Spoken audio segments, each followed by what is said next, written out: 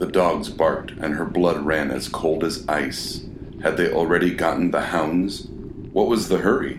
She was naked, having stripped down and thrown away and or buried her clothes in a haphazardly fashion to throw off whatever great beasts they had put on her scent.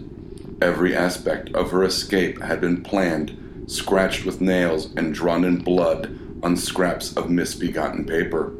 The plans had been scrawled in those rare moments of not only being closely watched, but of lucidity as well. The timing, the clothes, the mentally drawn map, every detail meticulously plotted. The drugs let her crawl into her own head, and she had realized some things. Jake was in trouble. Everyone in the town was in trouble. And while she wasn't currently in town, she soon would be. The shiny, beetle-like blue and red pills had led her to transcend the grimy-stained, padded walls of her cell and find the outer truths that can only come from being doped up out of your mind on the strongest of antipsychotics. Life was good then. It was going to get better, but not before it got worse. Escaping, being chased by rabid dogs through the woods naked, and finding a way back to that malignant, haunted hellhole, this was the calm before the storm.